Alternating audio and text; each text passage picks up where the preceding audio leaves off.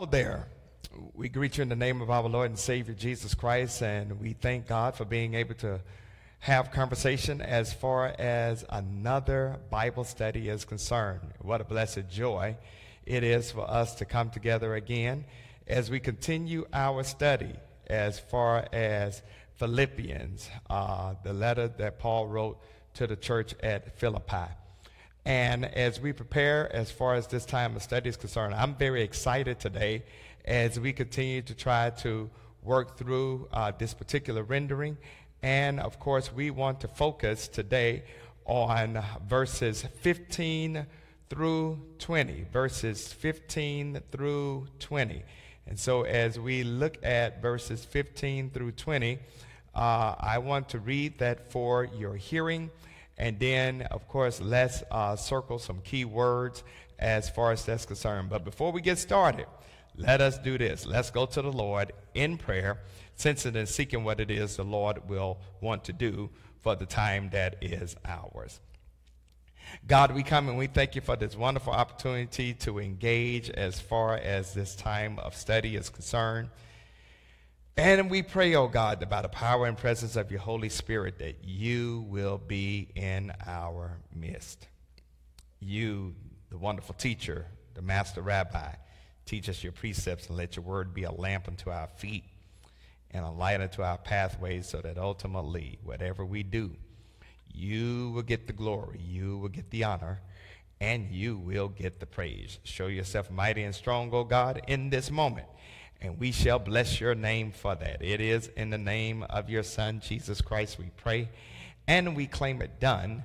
Amen. Amen. All right. So let's look at this time together, because basically Paul is really dealing with two particular things. He is dealing with, number one, wanting us to understand what it means to follow him as an example of what you and I should be as far as our walk with God is concerned. And so we pick up on verse 15 for today. Verse 15 for today. And let's start with this reading, and I'm going to have you to circle some key words and underline some key phrases. Therefore, let us, as many as are mature, I want you to underline the word mature. To underline the word mature. Have this mind. I want you to highlight the phrase, have this mind. And if in anything you think otherwise, God will reveal even this to you. Verse 16, nevertheless, to the degree that we have already attained, let us walk by the same rule. I want you to highlight the words, let us walk by the same rule. Let us be of the same mind. I want you to highlight the phrase, let us be of the same mind, and then I want you to underline the word mind. As a matter of fact, I want you to circle the word mind and then draw it back to the word, draw a line to the word mind in verse 15.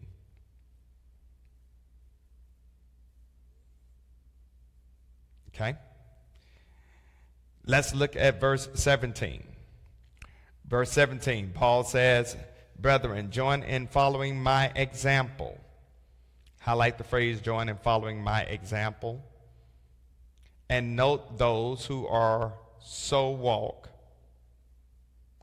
And note those who so walk as you have us for a pattern. Circle the word us and highlight and underline the word for a pattern.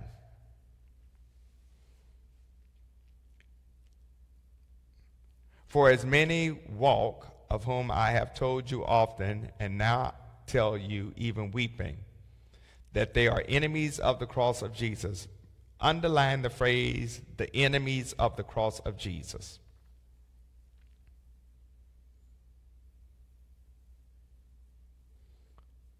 In verse 19, whose end is destruction. I want you to highlight the phrase, end is destruction, and put a small one over end is destruction. Highlight the phrase, whose God is their belly. Put a little 2 over whose God is their belly. And number 3, whose glory is in their shame. Put the 3 over whose glory is in their shame. Who set their minds on earthly things. Verse 24, our citizenship is in heaven, from which also eagerly wait for the Savior, the Lord Jesus Christ. In verse 21, highlight this whole verse. Who will transform our lowly body, that it may be conformed to his glorious body, according to the workings by which he is able to subdue all things unto himself. So this is a lot right here, and I want to be intentional as far as unpacking this, because when we look at verses 15 and 16, Paul is given a great exhortation and urging Christians to live a life that is pleasing to God. In other words, this is a call to the pursuit of being Christ-like. Notice the word mature here basically is the same thing as becoming perfect. All right. One mark of spiritual maturity is for you and I to become Christ-like. All right. And so Paul here is appealing to maturing believers who share his ambition. He is trusting God to make things clear to those who don't agree with him. I would dare say that too many of us live below our exalted position in Christ. And this is what Paul is trying to push. So let me dig deeper as far as this moment is concerned. Because guess what? Paul, in this particular writing, or in this particular rendering, is really driving home the idea that you and I are really called to be Christ-like. Notice what he says.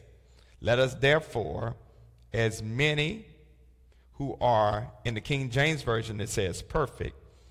In the New King James Version it says mature. Okay?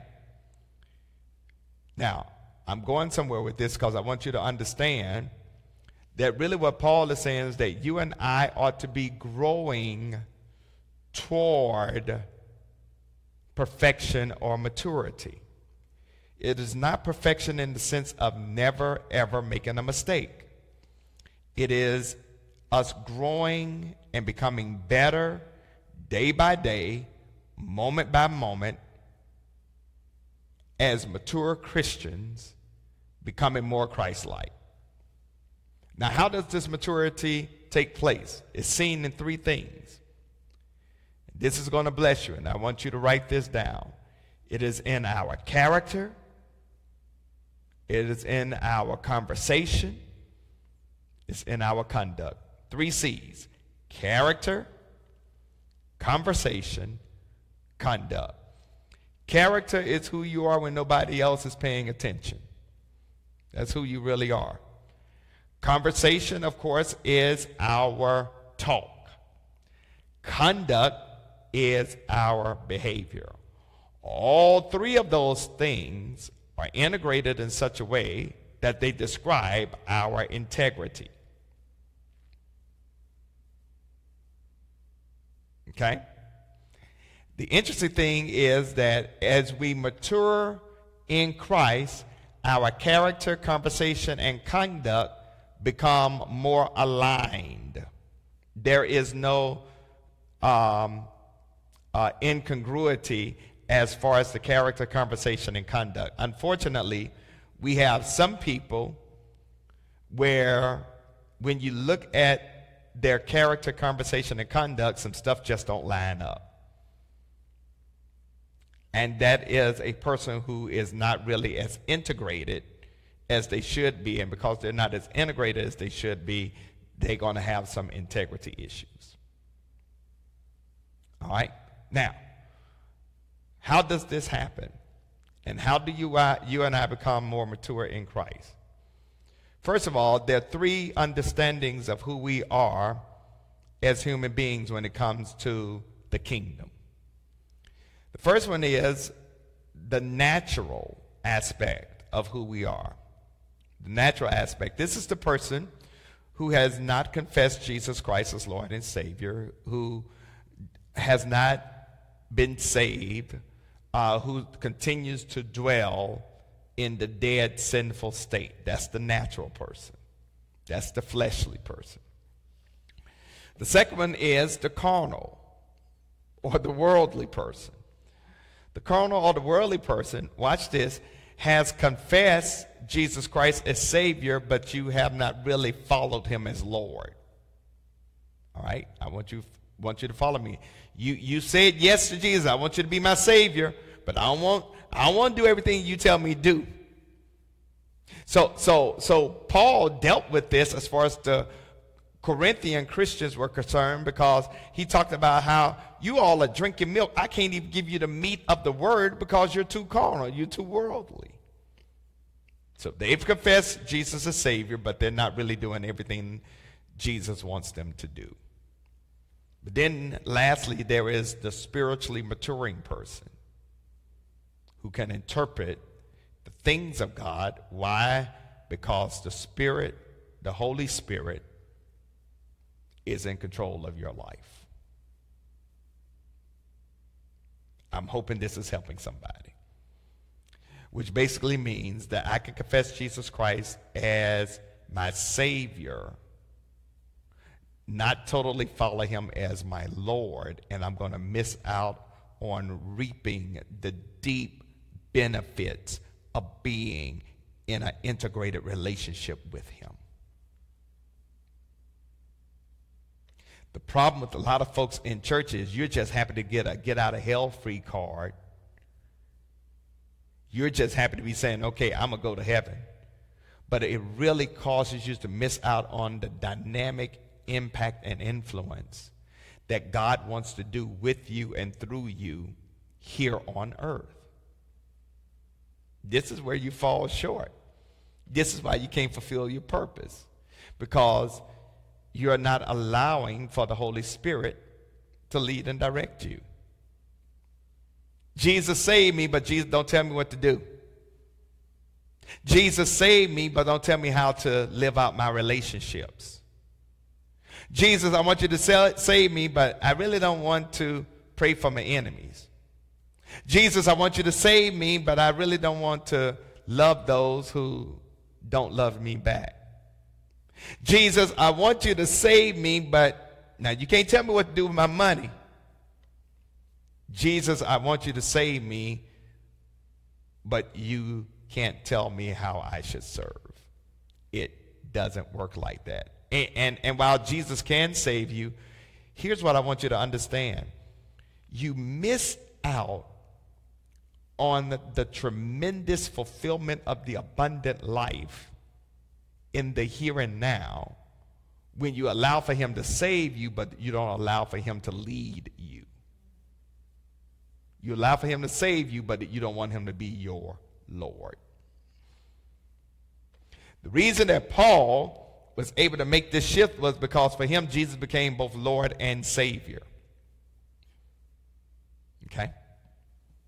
Now, if you would follow the flow as far as the text is concerned, because it says, let us, as many as are mature, which means that Paul wasn't the only spiritually mature person, that there were others who were maturing spiritually, who were developing their Christian walk, that there were others in the family of faith that was allowing the Holy Spirit to guide their lives, reform their character, change their conversation, improve their conduct. They were applying the word of God to their lives. They had not arrived, but they were heading in the right direction. That is what maturity is all about. That's what maturity is all about. So what I want you to understand, that as a new convert, you are a child. And you start maturing to adulthood. But now check this out. The maturity of a believer, though, is not based on the number of years you have been saved. The maturity of the believer, I'm getting ready to bless somebody, is evidenced by your shift from salvation to sanctification. That's a shout right there. Your maturity is predicated upon how fast you can move from just being happy to be about being saved to growing and maturing in Christ. Which is why you can have someone who has been in the faith for 5 years that is more spiritually mature than someone who has been coming to church for 50. Let me press my claim. Paul is saying, and we pick up in verse 15, if anything you think otherwise, God will reveal this even to you. Paul wants us to understand that not everybody in the church thought that Paul was this super great guy. There were some folks who had another perspective of Paul. There were some folks who thought Paul wasn't all that. One thing I discovered about being a pastor is that the enemy will always make sure that there's some folks who have an anti-leader spirit. I ain't talking about those who disagree with me periodically. I'm not talking about those that don't necessarily see eye to eye with me all the time. I am talking about folks who always disagree with somebody in leadership. They are always known for saying something negative. They're always known for criticizing. Okay? Always. Now, here's the thing that I really like about Paul, because Paul wants us to understand that as he's probably saying, yeah, I'm not spiritually mature. I got some things that the Lord is working on in me. Paul probably had some folks in the background going like, yeah, you sure do. Paul probably had some folks that when there was a vote about whether or not they should send him a love offering while he was in jail at Philippi, somebody was probably saying, why he need the money? He in jail. He get 3 squares and a cot. He doing fine. There were some people who were listening to the Judaizers, and they were more concerned about works than they were about relationship. All right. Now, since Paul was keenly aware of these folks, Paul knew that although his fleshly side didn't really want to deal with them, the spiritual side meant he had to minister to them just like he would those who supported him. That is a sign of spiritual maturity. A sign of spiritual maturity is when you can minister to folks, you can serve folks who you know don't like you, who you know talk about you, who you know dog you out. That takes the Holy Spirit, and it requires the Holy Spirit to convict you. I remember at my last church that there was this woman who just vehemently opposed me. I mean, she was talking about me not only throughout the church, but also throughout the community. And she just had just issues with me. And one time she stood up in a church meeting and said some derogatory things about me. And that's when I knew the Holy Ghost was real, because I didn't cuss her out, even though my mind was saying, go for it. The Spirit was saying, shut up. That's when you know the Holy Ghost is real. And so lo and behold, she stood up in church and said, and I never will forget these words, pointed her finger at me and said, "You ain't nothing but hired help. You don't tell us what to do around here." I said, "And you're out of order. Next person, please." Well, a couple of days later, I get a phone call that this woman is in the hospital. And the fleshly side of me was like, I ain't going to see her. And the Lord was like, yes, you are. This is when Jesus has to be Lord to you. The fleshly side was arguing with God. I'm going like, I am not going to see this woman.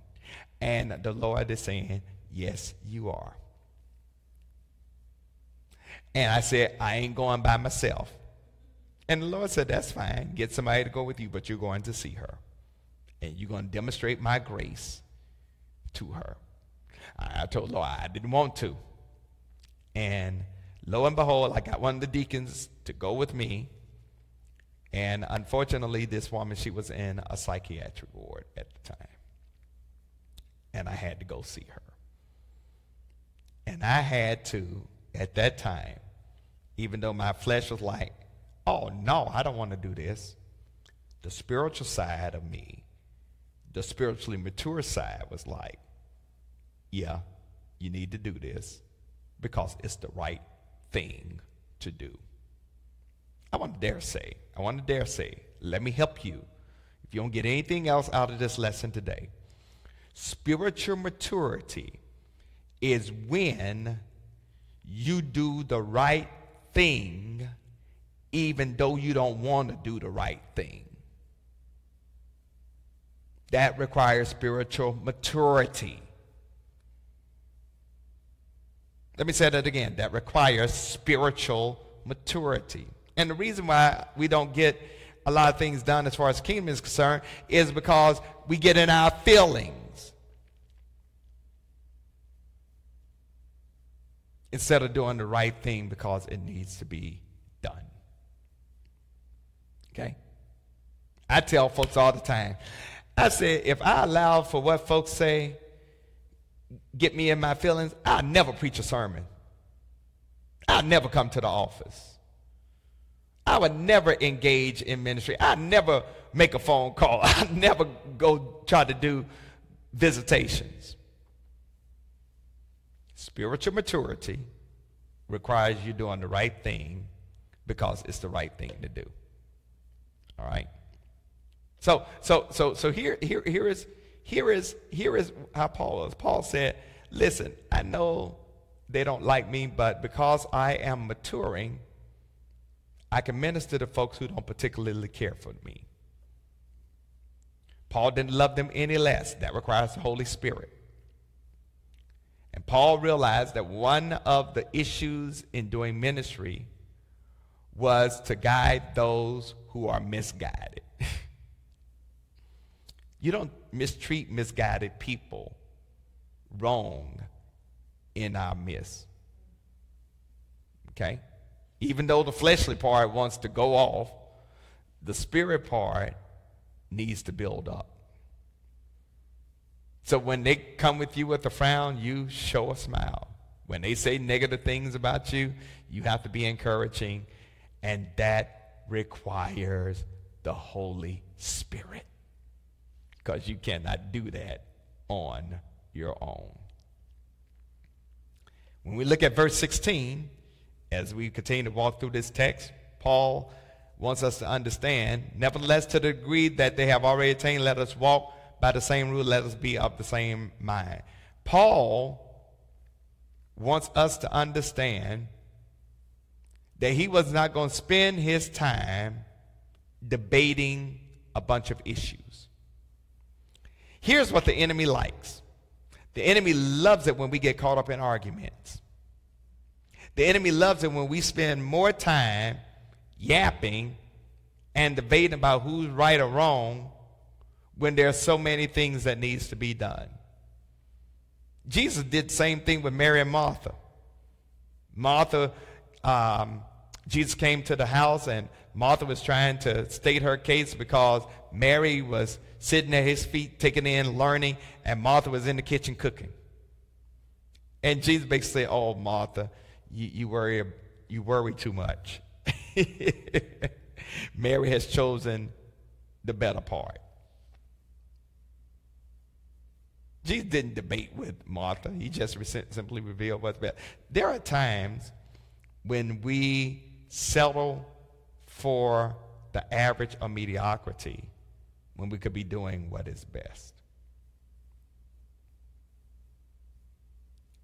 Notice something that Paul says here. He says, let us walk by the same rule. That's a military term. Paul did not want them focusing on other folks' job. He wanted them to focus on the battle.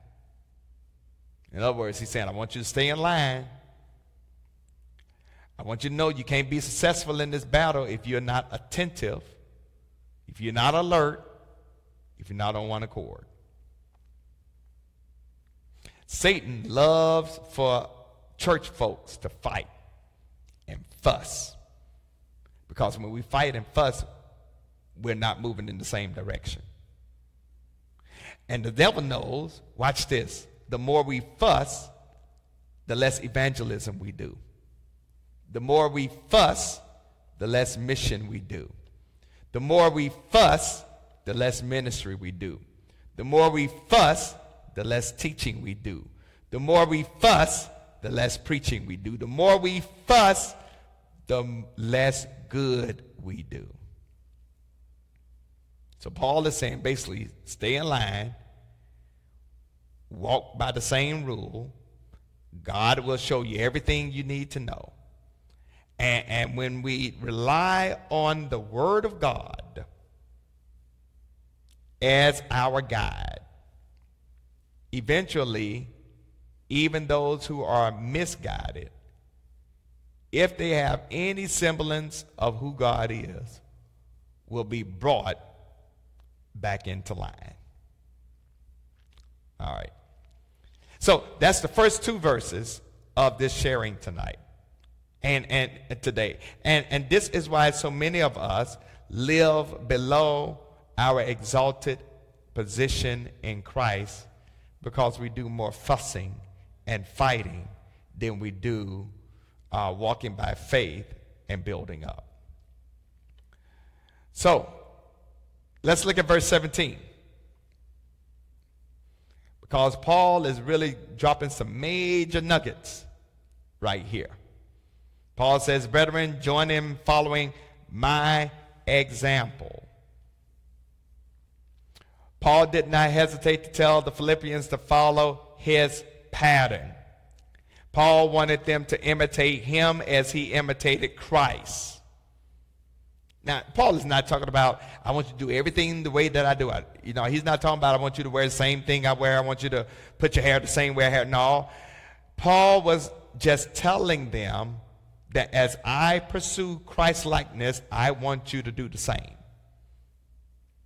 Paul wasn't the type of preacher that said, do as I say and not as I do. In other words, Paul was living the sermons that he preached. He was living the lessons that he taught. He wanted the saints to use him as a pattern as he followed Christ. All right, this is what Paul is pushing. So even those of us who have been in the church for a long time, people are looking at us as patterns, as examples, as we follow who? Christ. Look at verse 17, part B. Paul says, and note those who so walk as you have us. That word us means I ain't the only one for a pattern. My God, here at St. Paul, we got a lot of folks who are patterns. A lot of folks, young and old, a lot of folks, educated and not so educated, a lot of folks who got some things and who may not have much, but they're patterns for Christ likeness. Okay? Believers can pattern their lives not only after Paul, but after the other saints. I mean, think about it. In the church at Philippi, they had Silas, they had Lydia, they had Epaphroditus, they had Timothy, they had a whole lot of other folks that were dedicated to being like Christ. Well, Pastor, how can I determine who to follow and who not? I think Psalms 1 gives us a good example. And when we hear this word, blessed is the man, I want to say, and the woman. Blessed is the man or woman who walketh not in the counsel of the ungodly, nor stand in the way of sinners, nor sitteth in the seat of the scornful, but his life is in the law of the Lord, and his law doth he meditate day and night. In other words, when you grow in the grace and the knowledge of God, when you're imitating Christ, when you're becoming what God would have for you to be, there are just certain places you ain't going. There are just certain things you're not going to do. There are just certain people you ain't going to fellowship with. Why? Because you're living according to the book. All right? I ain't talking about looking down on anybody. But I am saying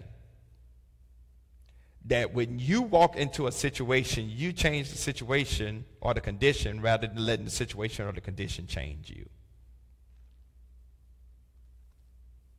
Let me say it again. You change the situation rather than letting the situation or the condition change you.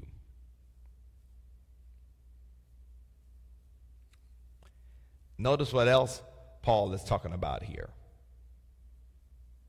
Because Paul wants us to understand that you and I can't be fooled by folks' ability to recite Scripture and they don't live Scripture. It is the reciting of Scripture as well as the rehearsing of Scripture that makes you a disciple. It is you saying Scripture and living Scripture that makes you a disciple. It is your talk matching your walk. A great guest says, I'd rather see a sermon than to hear one any day.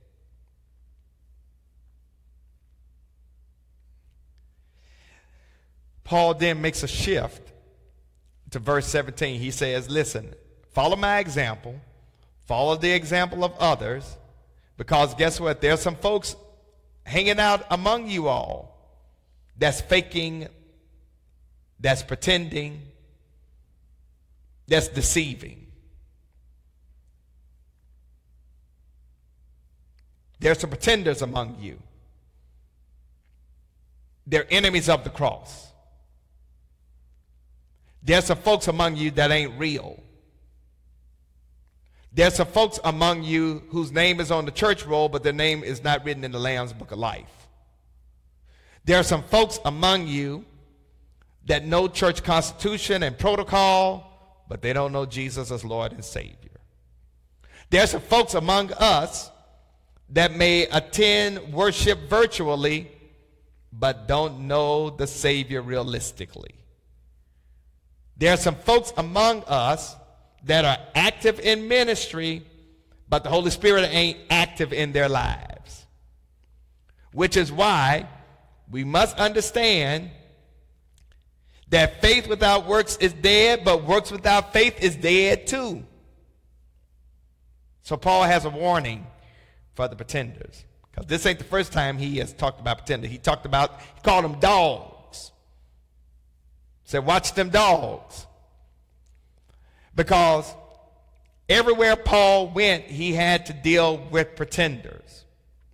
And really, unfortunately, it's the pretenders that keep you on your knees and pray. It's the pretenders that keep you close to God. It's the pretenders that get on your nerve, but they're the one that help you grow. Everywhere that Paul went to try to do the work of God, you had pretenders that were trying to pull it up.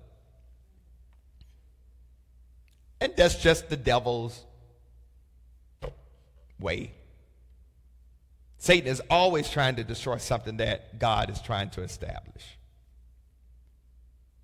Satan knows he can't destroy the church, but he would do all he can to stir up trouble in it. That's why Jesus said, listen, upon this rock I will build my church, and the gates of hell shall not prevail against it. Didn't say that the gates of hell weren't coming. Just said ultimately it ain't going to win. Didn't say the gates of hell and all the imps and all the demons wouldn't create commotion and confusion. But eventually, they just won't win. So Paul is letting the saints know again, hey, you got some pretenders in your midst. You got some folks who you think know the Lord, but they really don't.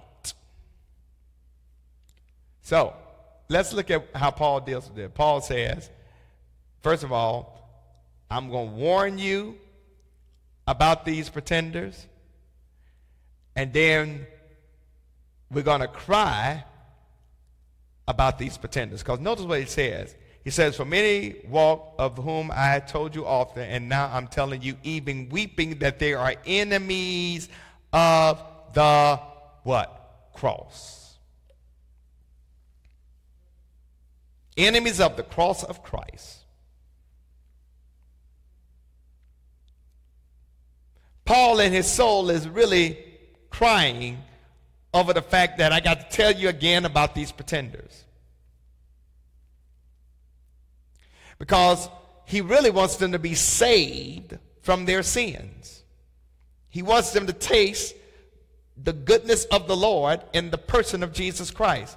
He did not want anybody to die in his or her sins and spend eternity in hell. Paul was weeping because he wanted to see people come to the saving knowledge and embrace of Jesus Christ as Lord and Savior. He wanted the pretenders to stop pretending so he could start rejoicing. It ought to break your heart when you know people do not know Jesus Christ and the pardon of their sins. And I would dare say, I know I may get in trouble for this, but unfortunately, we have some people who are pretenders even in the Lord's church.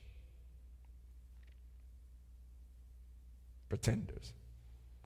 But then the other thing that he wants us to understand is that they're wicked. These pretenders are wicked. They're enemies of the cross.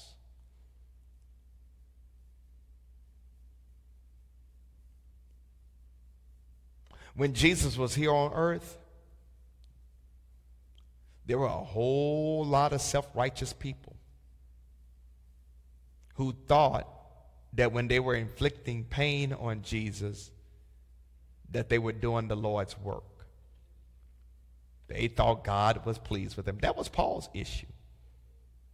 When Paul was persecuting the church before he had a conversion experience, he thought he was doing the work of the Lord.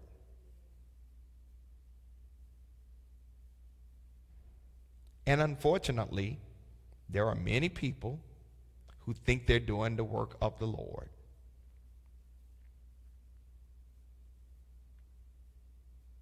I think that one of the things that gets me, particularly in these times, is when I see this polarization in the church. For example, there are persons who are anti-abortion. I'm anti-abortion, but I'm pro-choice. How can you be that? Well, simple, I think that decision that a woman has to make about her body is between her doctor, and God.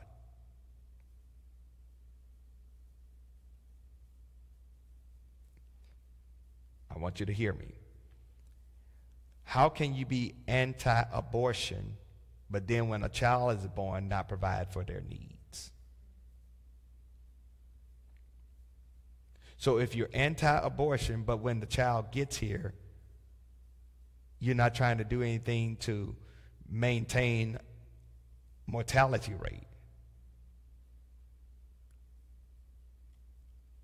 you're not pro-life.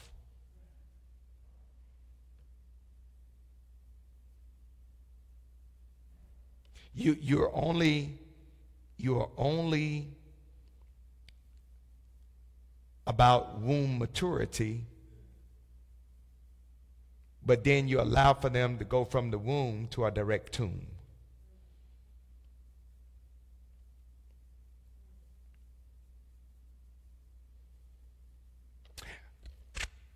Watch this. I know I'm in some deep water right now. We got folks who are against same-sex marriage and that are against the LGBTQ community,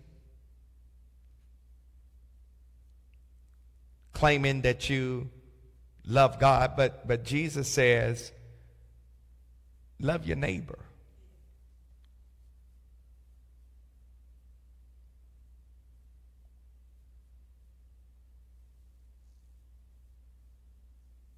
Love your neighbor, regardless of where they are.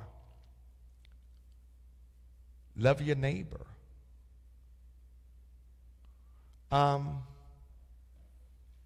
We find ourselves in a very tricky bag politically, because there's some stuff that's being spewed politically ain't got nothing to do with Jesus.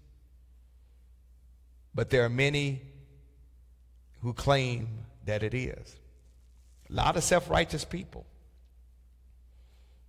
Some of those self-righteous people are enemies of the cross, gathered around the cross. They mock Jesus. The most important symbol of our faith was opposed by some members of the Philippian church. They despised the cross.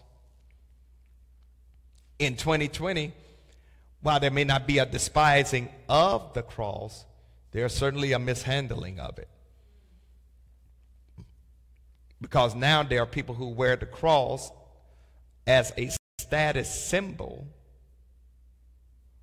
or as a symbol of some superstitious protection, rather than understanding the deep meaning of the cross of Calvary. Where there's no cross, there can be no crown. Where there's no cross, there can be no crown. Let me say that again. Where there's no cross, there can be no crown. You and I cannot be enemies of the cross, because it is the cross that leads us to the tomb so that we can experience the aspect of resurrection. I'm going to stop right there for today. Next week, which is going to be our last Bible study, we're going to pick up on verses 19 through 21, which is really, really deep. And we're going to pick back up on that next week and move forward as far as that is concerned. And then we will shut down for the rest of this calendar year. We will pick back up in January, and we will finish Philippians chapter 4, and then we'll let you know what our next topic of study will be following this lesson. So before I go, I want to check and see, for those that are watching, are there any questions? And if there are not any questions, what I want to do is want to make an appeal to you that as we move forward, I want to appeal to you as far as giving is concerned. I want to thank many of you all who have been a blessing as far as Toys for Tots is concerned. I also want to let you know that today from 3 to 7, there is going to be a food truck drive giveaway where we're going to have fresh fruits and vegetables along with fresh meat. And you can come here to the parking lot on Central Square. And we got 200 boxes that we're going to be giving away fresh produce, fresh meats from 3 o'clock to 7 o'clock. From 3 o'clock to 7 o'clock this evening, come by and get a box. Amen. Also, I want to make an appeal to you to give. Of course, we can't beat God's giving no matter how hard we try, and you and I are most like God when we give. And so we're giving you this opportunity right now. If you want to bring a check to the church, you can call the church to drop off your check or cash, or you can mail it to the church at 1401 Allen Street, Charlotte, 28205, or you can go to our website, follow the giving prompts there, or you can go to the app called Givelify, and you can give there and just put it under offering, and it will be received. Or if you want to give your tithes even at this time, you can do that as well. I would like for us now to go to the Lord in prayer as we close out this moment. God, we come and we thank you, and we want to be more like you. Help us to grow in your grace and in your knowledge. Help us to become more mature. Help us to make the shift from just being happy about salvation to being developed through sanctification, which is authentic discipleship. Help us to not only talk the talk, but walk the walk.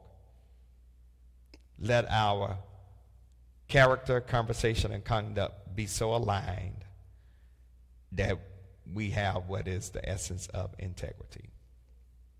Show yourself mighty and strong, O God, in our lives, and let us apply these lessons so we can be more like your son Jesus. And it's in his name we pray. Amen. Listen, God bless you. Heaven smile upon you. Do me this favor. Please, ma'am, please, sir, wear your mask when you're out in public. Wash your hands. Practice sanitizing. Practice physical social distancing.